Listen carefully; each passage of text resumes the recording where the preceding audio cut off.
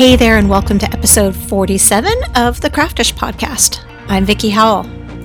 This episode is brought to you by Penguin Random House Audio, offering hands-free inspiration while you're making whatever your next handmade thing is.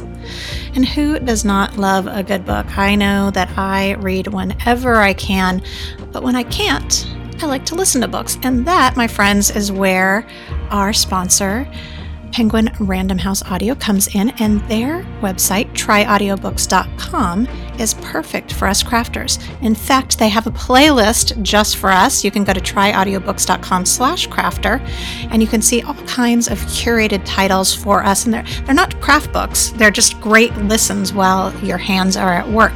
And they're even offering a free download right now. So if you go to tryaudiobooks.com/crafter, you can download a copy of Ivy and Inky the Butterfly by Johanna Bosford.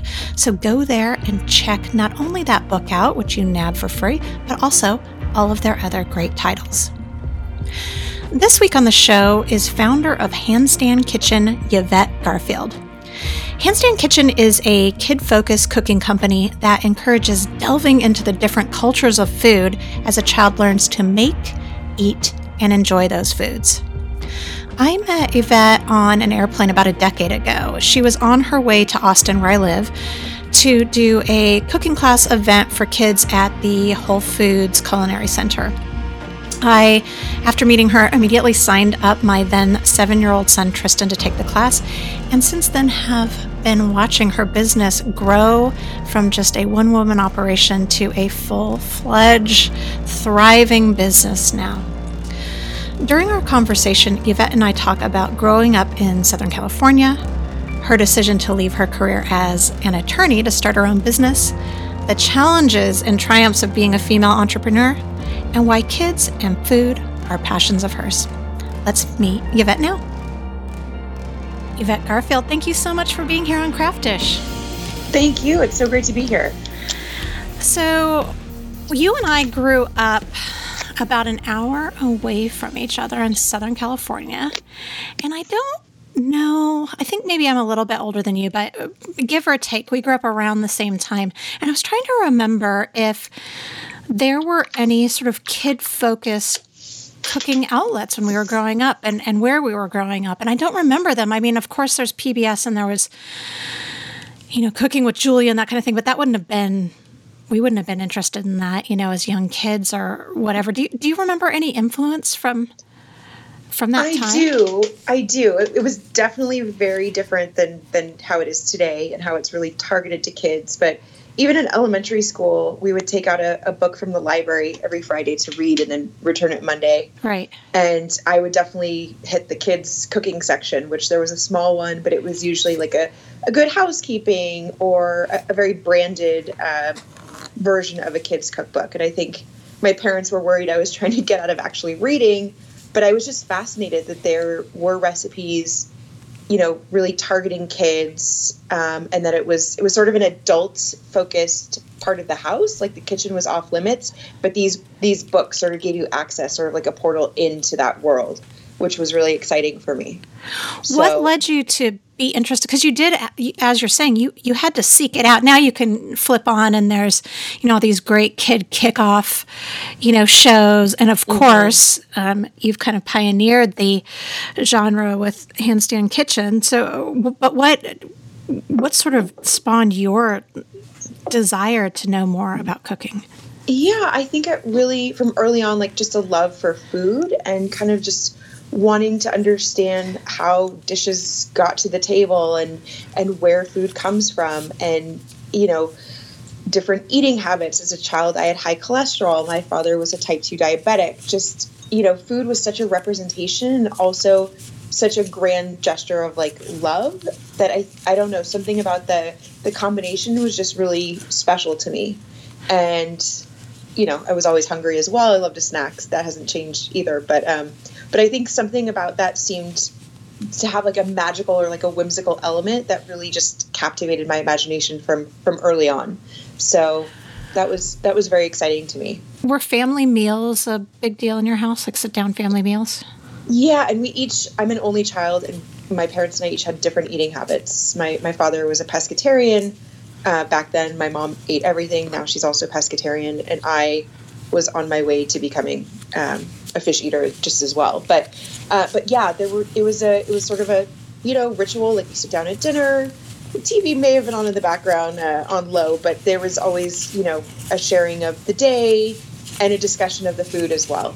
And what was also very special, like, every day, both in my lunch and in my father's lunch, there were notes on the napkin. So it was sort of a time to, like, connect back to family, as well as to appreciate that the food, was brought to you with love as well. Was that your mom's doing? Absolutely, yeah. Yeah. And actually, yeah, after my father passed 9 years ago, and after cleaning out everything in my parents' garage, we found a very large trash bag filled with every single napkin my mother had written a note on, whether he used them or not. So I think we could clone him, because I think there's some DNA left on there from some of the food. But yeah, to see that was powerful. Stuck with him. A special time for him. I don't even know if he actually shared that with my mom. But just the fact that he kept every single one for years and years and years was pretty amazing to see. Did your mom come up with her own recipes, or was she a recipe follower, or did she have some kind of cultural or family tie to the food that she cooked for the family? I don't think she was a strict recipe follower. Definitely, she, what was passed on to her from her family, being, Ashkenazi, Jewish in America.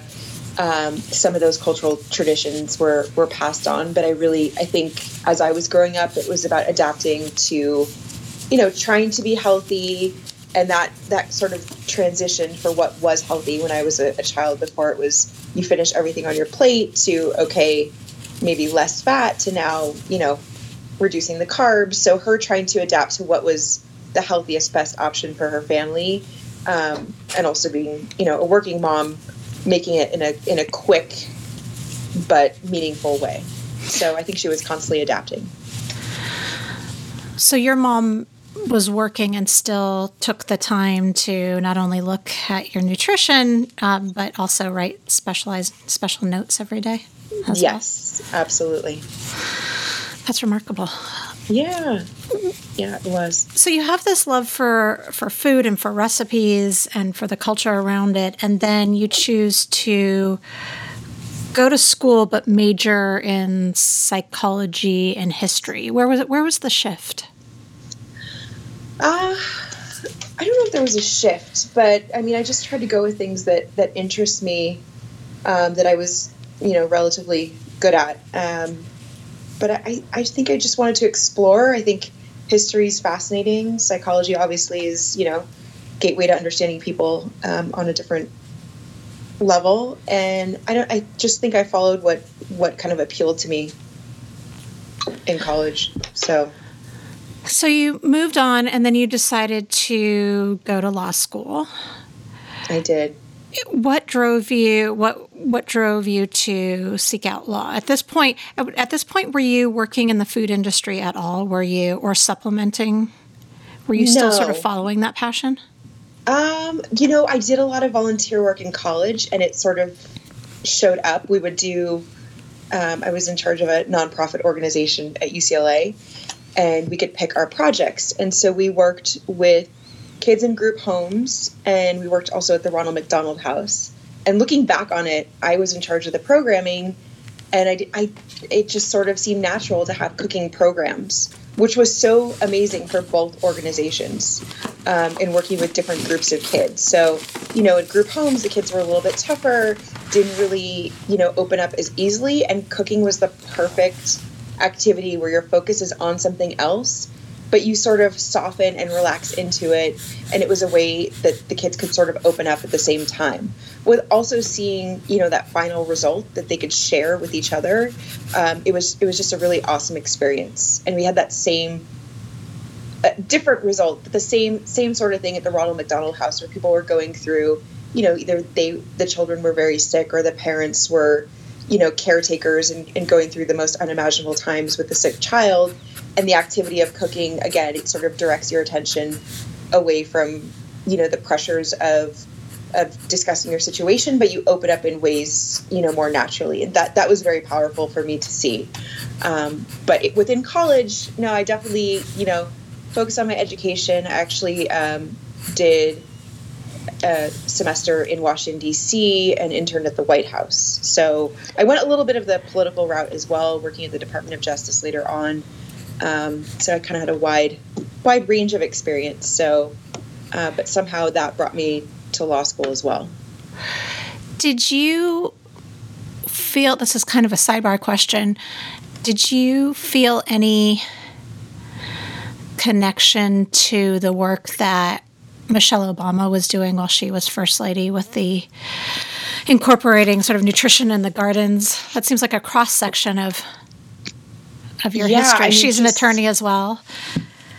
Well, she's Wonder Woman and such an inspiration in every possible area. But I think, having that, the Let's Move campaign as her mission, and just, showing that gardening and eating vegetables is cool, and her awesome arm muscles and the strength of this woman, I think is really, great for Americans to see, for children to see. And that eating veggies can be not just good for you, but fun and exciting. And the fact that the White House is doing it, I think really set the tone for that time. And they have I think the White House chef that worked with her was Sam Cass. And he did a lot of really cool things in the kids cooking world as well. So that was awesome to see, and sort of reinforce that we were on the right track as well of getting kids, the earlier you get kids involved in the kitchen, involved in recipes, it creates this sort of consciousness of like, okay, food isn't just this magical thing that appears at McDonald's. It starts with one ingredient growing. And I think the Obamas really, especially Michelle Obama, really brought light to that and empowered kids in a different way. So that was amazing to see. Had you gone the political route, what would your focus have been? So my second summer of law school, I interned in D.C. at the Department of Justice in child exploitation and obscenity. So it was child trafficking and child pornography. So that was the summer I really decided that I wanted to advocate for kids, but I had already sort of put together the basic foundation of my company, and it really solidified that that was not the way that I wanted to live the rest of my life. Life was hard enough, and to be on the front lines of that on a daily basis is absolutely amazing, but I didn't see that for myself in the long run. So I mean, you could tell it took its toll on the attorneys, and to commit your life like that is heroic. And that was something I could do for a short time, but wanted to figure out a different life plan for myself. So your passion for the welfare of children is really the bridge towards creating a business based on food for kids, it sounds like. I would say that's correct, yes.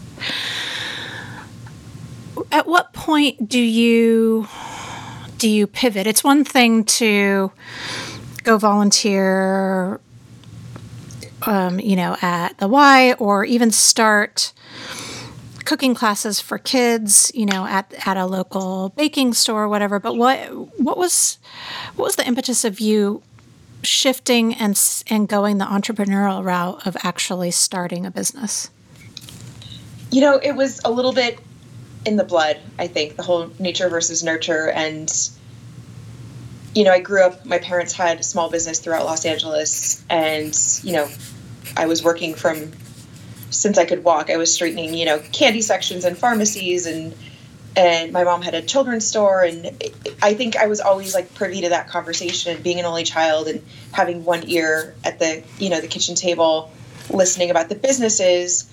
I think it was sort of written out for me that was probably part of the plan.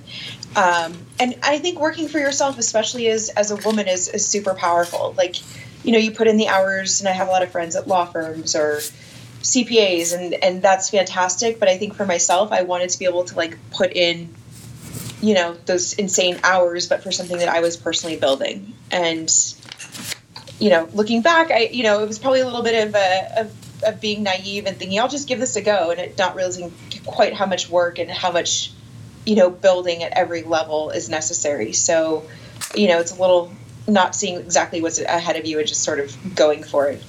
Being in your 20s is a lot different than your late 30s. So I think, now I'm like, holy moly, how did that all play out? But it just sort of did. It just take one step and it led you to the next step.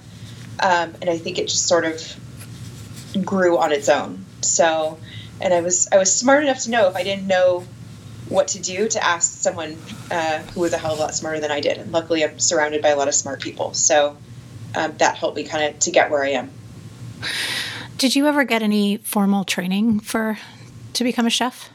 No, I did not. So tell the story. And I believe that so you and I met on a plane over a decade ago. And I think I probably asked you some of the questions that I'm asking now that I think of. I tend to do that when I meet people. You're lucky my memory's not that good anymore. So I should just be quiet then.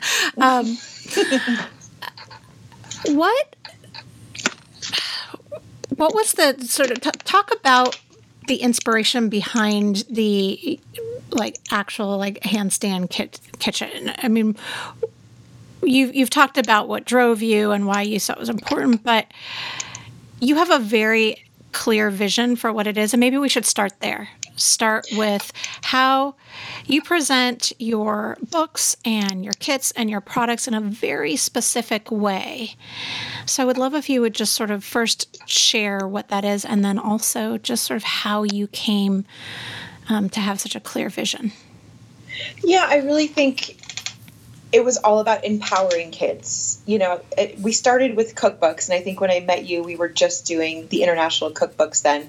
And really the goal was, to get kids interested in food, sort of take responsibility for understanding, there's different health benefits of what they're eating, as well as to really create a global community of kids through learning about the world through food. Food is really, the key to learning so many different parts of life, which I think is just fascinating. So yeah, it really is about empowering kids. And people ask me all the time why the handstand. And one, I think doing a handstand keeps you young, which I try to do on a daily basis. And two, it's all about kids taking a stand, within the kitchen in a safe, fun, joyous way. So it's really carving out a space of an area that's traditionally sort of off limits and opening up to a real family experience. So that's really been my goal with the company. And I think, especially with technology and everything being so fast paced, it's a way for families to kind of stop for a second, kind of come back to,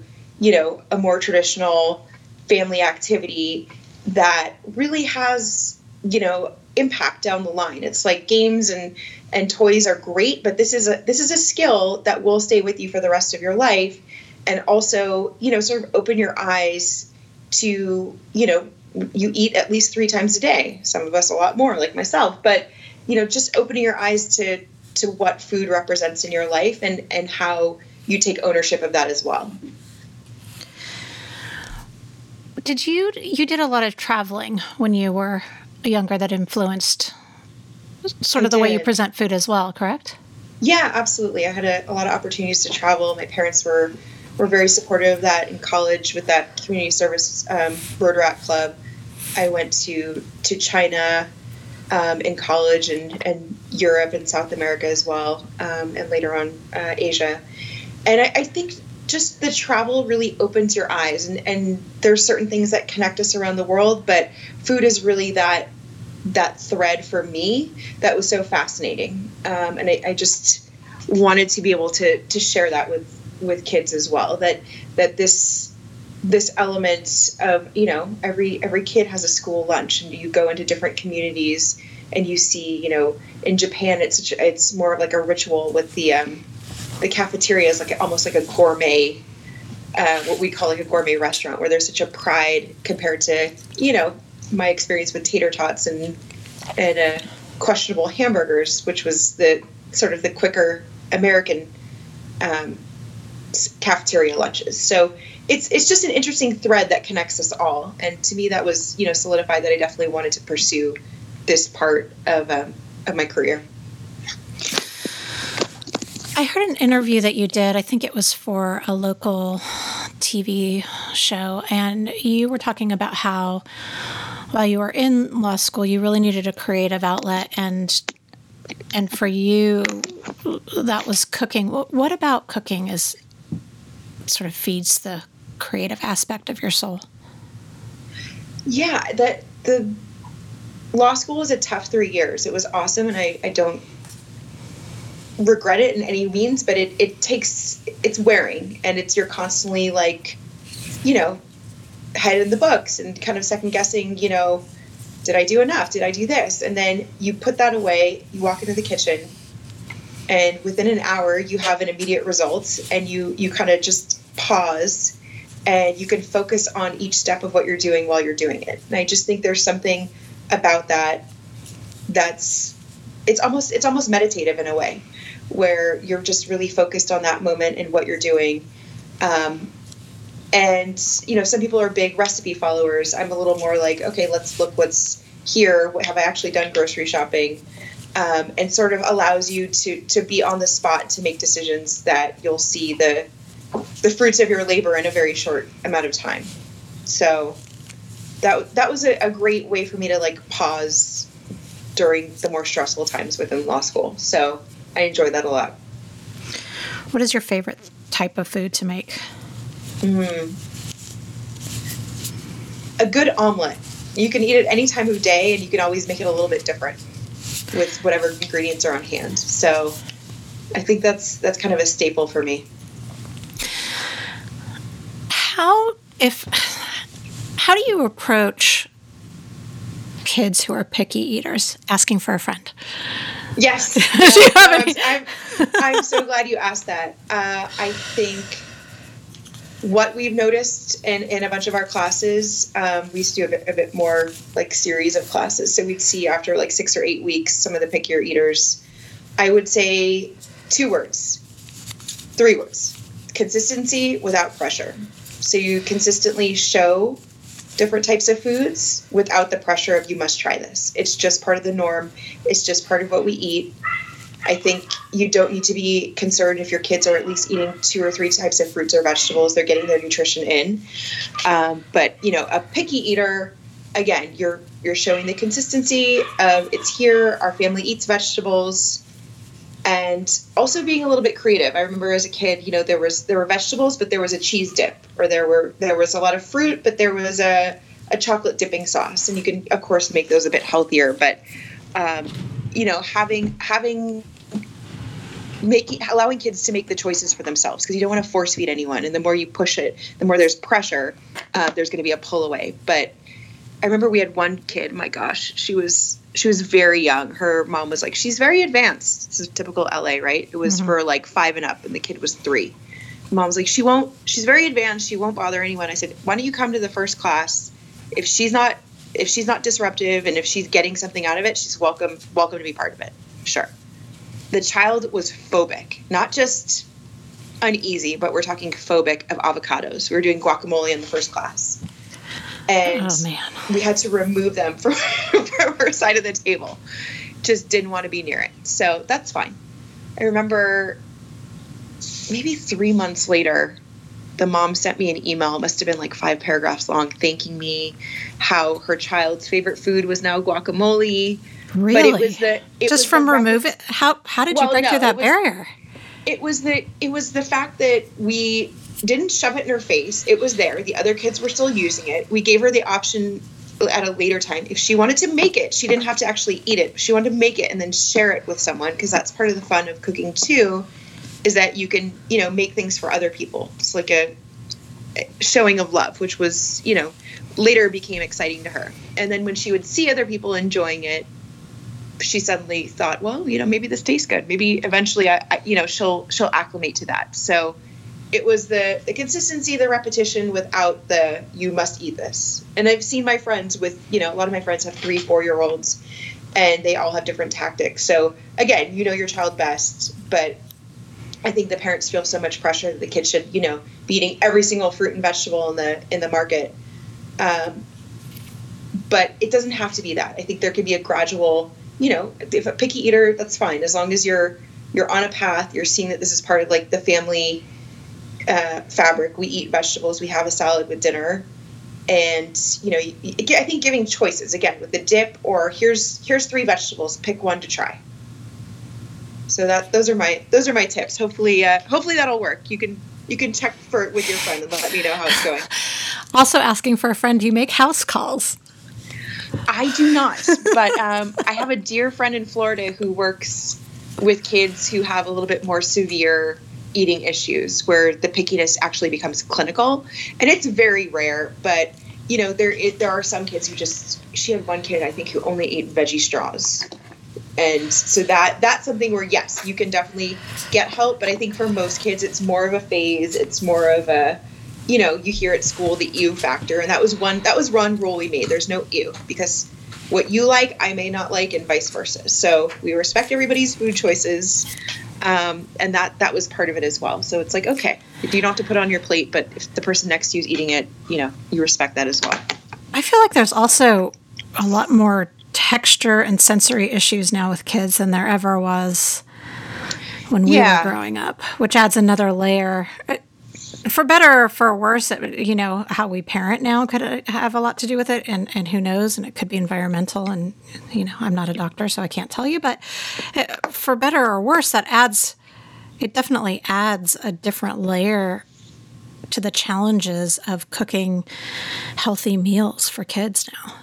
I'm sure. And I know we've worked with a lot of kids on the spectrum or with different challenges, and texture is a huge challenge. So again, your child best. If something's not working, take it off the menu for a little bit and figure out what's really going to be the best for your family.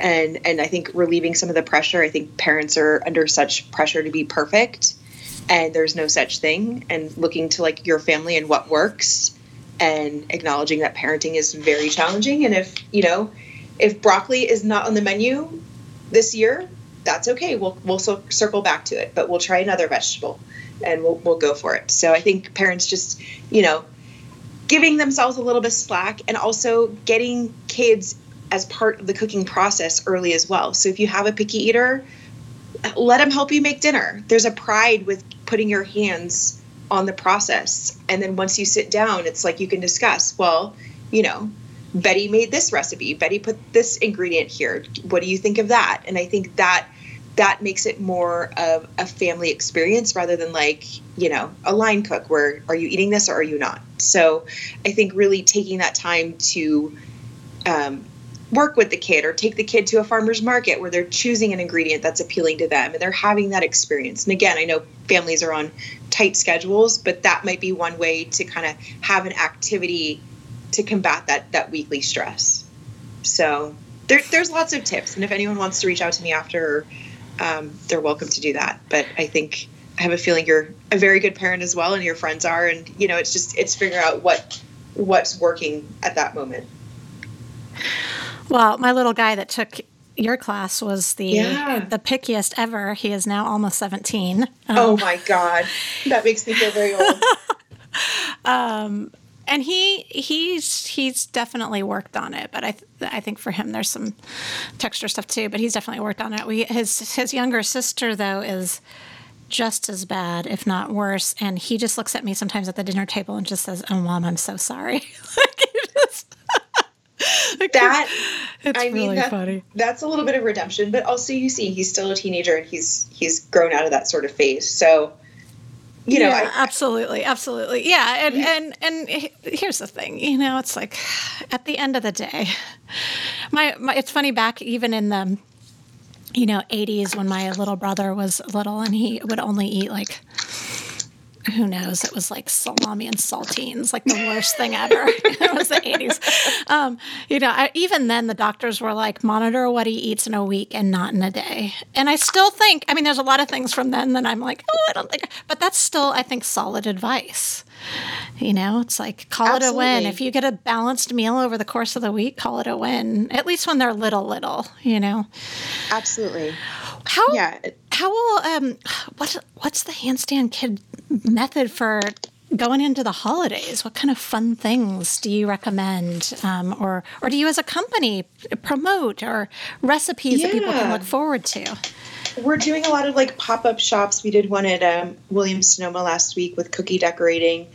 I think really trying to get a family tradition going that puts the electronics down and we're just on such crazy schedules, to just take a moment to do something fun with the family. Like whatever, if you're a family that loves making cookies for the neighbors, plan out a day, put some time aside and really just spend that time together. And I think it's an inexpensive, and it's a really memorable experience. People tend to really remember their first experiences cooking as a family. Whenever I'm kind of doing these events, people will come to me, oh, I remember my first cookbook, or oh, I remember, making this with the family. There's something very special about it. And so I think taking the time to make sure that those opportunities are sort of taken each holiday season, because, we're all shopping and going to parties and the gifts and all that. But it's really about, pausing from those crazy work schedules and getting back to some basic fun things. So, and I think it's a good way to make gifts as well. Instead of, everybody loves a scarf, but how many can you get? So, hey now. I know. Step off. A handmade scarf is very different than one from the store. So yes, scarves are lovely. I take that back 100%. But handmade, that's a craft. This is my house, you bet. Yes, I've overstepped. Oh my goodness. Handmade is different. That comes back to the crafts. You could do maybe a scarf cake. Wouldn't that be lovely? Good save. Yes. Yes. So, but yeah, I think again, getting back to like giving something that's done with more thought, taking that craftsmanship. And again, the events that we've done recently, what I've noticed is a lot of adults will stop and decorate cookies. We had one guy that was there Sunday, 20 minutes, he was decorating one cookie. And I think it was just such a relief to him to like not be on the go and to just be focused and sort of relaxed. Yeah. To slow down. And it was a kid's event, but we had so many adults that just really wanted to do it. And I thought that was very interesting because, we are a kids focused company, but like some of our silicone molds that we have that we're selling, unicorn shaped and outer space and mermaid, we're hearing back from stores and from customers that they're not just doing it to bake cupcakes, they're doing bath bombs, they're doing soaps, they're doing activities that really just, again, you get that time out, you make something that's just kind of awesome. And I think there's something about that we're lacking overall as a culture right now. And we're sort of giving a nod back to that, which I think is absolutely fantastic. So, and of course, making scarves is a wonderful thing to do as well. It's too little, too late. I know. What have you learned about being an entrepreneur, and maybe a female entrepreneur, or maybe just entrepreneur, over the past decade that your business has been around? Oh, how much time do you have? I mean, we got time. It is awesome and challenging. It is a constant proving of self. Being a young woman, the questions I've been asked, especially by men, whether I have a website, whether I do this as a hobby, whether I expect to make money, like things I just don't think a male counterpart would experience. Do you think that has anything to do, much like with what I do, with the vehicle being considered quote unquote women's work? I don't, because like I go to the toy shows and it's very much an old boys club, like 100%, like the toy world. So they can appreciate if it's like a kid's toy, but I think maybe a little bit, but I think for the most part, it really is just female ownership. So it's just you having a business. It's not that it's a cooking based business. Right. Interesting. Right. And I was in my 20s when I started it and had a youthful glow back then. Sure. So I think it was, a young woman, what the hell does she think she's doing? So, and again, that's good motivation to kind of prove And how do you yourself, break past those barriers? You just keep going. You Yeah. just keep going, and you surround yourself with really great people. And when people around you aren't good, you move forward. So, and it's hard to do that. It's hard. I think as women, we're so taught to people please and to, kindness first. Well, yes, absolutely. I'm a big proponent of kindness, but when things aren't working, like, you do have to have difficult conversations. You do have to protect the sanctity of the business over everything else. So, but I think building relationships with people who are awesome. And I've met so many amazing people, and, in the toy world, in the houseware world, and reps. And it's really keeping those people who believe in you and your vision close by, and making sure that you have healthy enough relationships where they tell you what's working and what's not. Because I've seen people who are surrounded by sort of the yesers, and then you kind of see, products come to market that should have had a little bit healthier feedback before they launched. So, but yeah, I think just to keep going amidst, sort of the day-to-day challenges and keeping things in check. Has asking for help, having the ability to ask for help, something inherent for you? Or... so you've been to my therapy sessions? Just kidding. No, I think when you're a business owner, I went to law school. I think I can do everything until you start to implode a little bit. So especially we did a promotion on the Today Show for holiday 2016, and we broke some records with the amount of orders. And I thought, between myself and my other warehouse in Long Beach, California, that we would have no problem fulfilling those orders. And I took more orders than we were even supposed to. And that was a realization moment that we needed a little bit more infrastructure to keep things moving. So yeah, and that's the lesson where you want to be in a position. Meaning that you need financial backing to make it happen. No, manpower, and that the owner of the company during holiday time should not be in a warehouse packing boxes. That there should be more people on staff to do that sort of work. I thought, okay, I can, work late at night and finish, like Santa.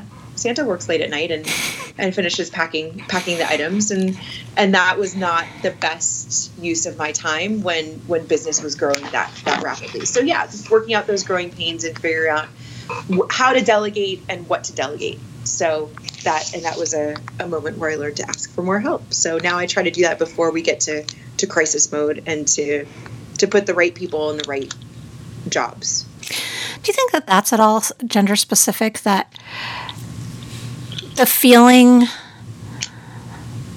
that we as business owners and women should be in the trenches at all times for us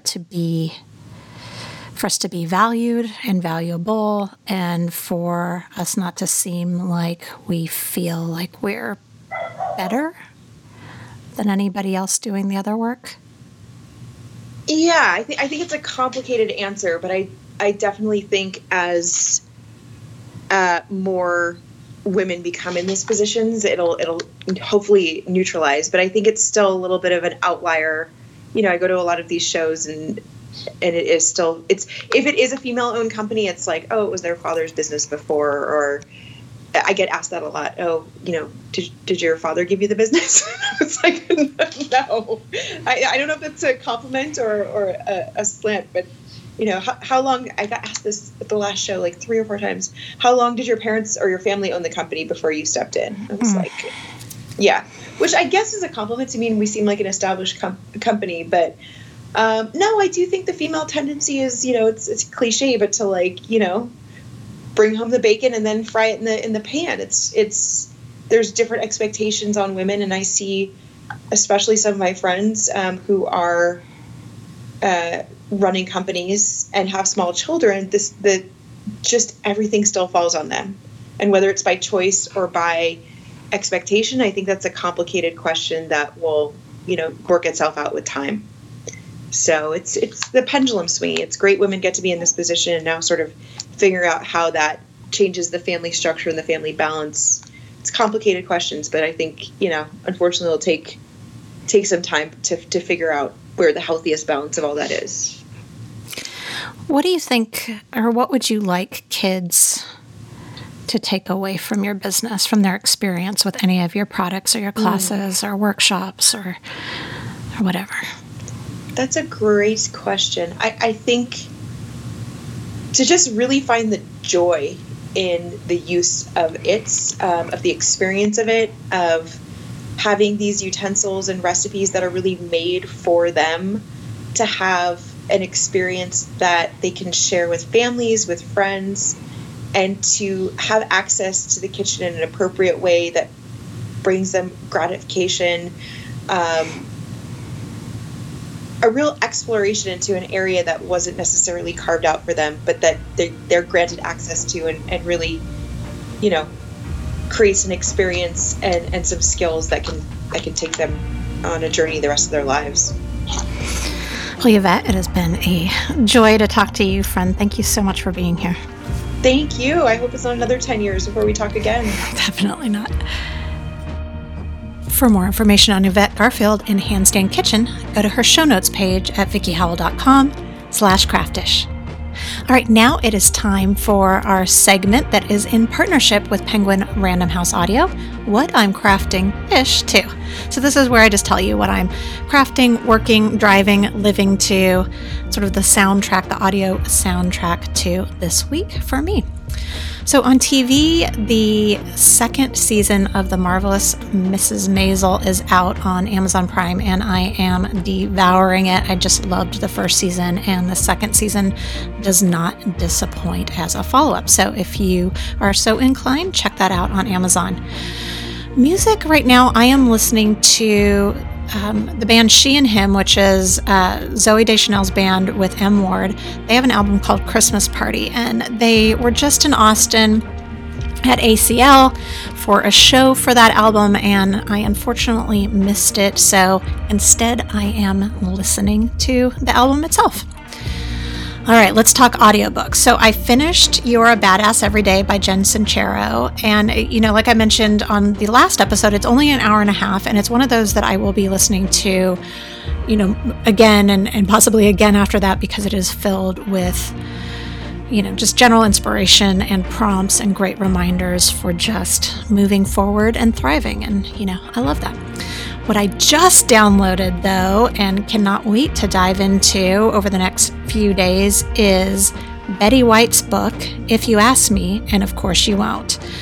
I am, just a huge Betty White fan, but what the publishers say about this book is that it is her delivering a hilarious, slightly profound take on love, life, celebrity, and everything in between. And it talks about, she talks about her crushes and her hair color, which she says she has no idea what it is and never intend to, which is just a girl after my own heart. I feel the same. And, just sort of like her life and career over these past, she's in her 90s now, right? So she has also new material in it that really covers just the past 15 years. So I'm just really looking forward to it. I'm a big proponent of absorbing the essence of other strong, creative, independent women, of which Betty White is, at the highest of the queen levels. And, of course, the other big draw in listening to the book versus reading it is that Betty, narrates it herself. So you get to have Betty in your ear for however many hours it takes her to read it. And that is, if that's wrong, I don't want to be right, frankly. To listen to Jen Sincero's You Are a Badass Every Day and Betty White's If You Ask Me, go to tryaudiobooks.com or wherever you go to download your audiobooks. If you like this episode, please share it with a friend or post a rating or review on Apple Podcasts. It really helps us be seen and then heard, which helps us to be able to make more episodes. Craftish is a Camp Bell production. It's produced in Austin, Texas by me and mixed and edited by Dave Campbell. Music is provided by Explosions in the Sky. If you are looking for a gift for that yarn crafter in your life, please go check out Yarnier.com. The December Yarnier subscription box is now available. So you can go to Yarnier.com and subscribe, give a gift, watch the unboxing, all of the things, and we will ship in time for Christmas. Be sure to follow me also on Instagram and Facebook. Both are just at Vicki Howell. I spell my name Vickie. So at Vicki Howell. And then you can also, if you are a crafter, you might be interested in watching me weekly. I am there live almost every Monday on Facebook for 3+ years running for my series Ask Me Monday. So you can find that at noon Central on most Mondays on Facebook. All right, so check your feed next Thursday for our next episode of the Crafters Podcast. My guest next week will be author of Weaving Within Reach, designer Anne Wheel. Until then, please take a little bit of time to be creative, fill that creative well, breathe in, craft out.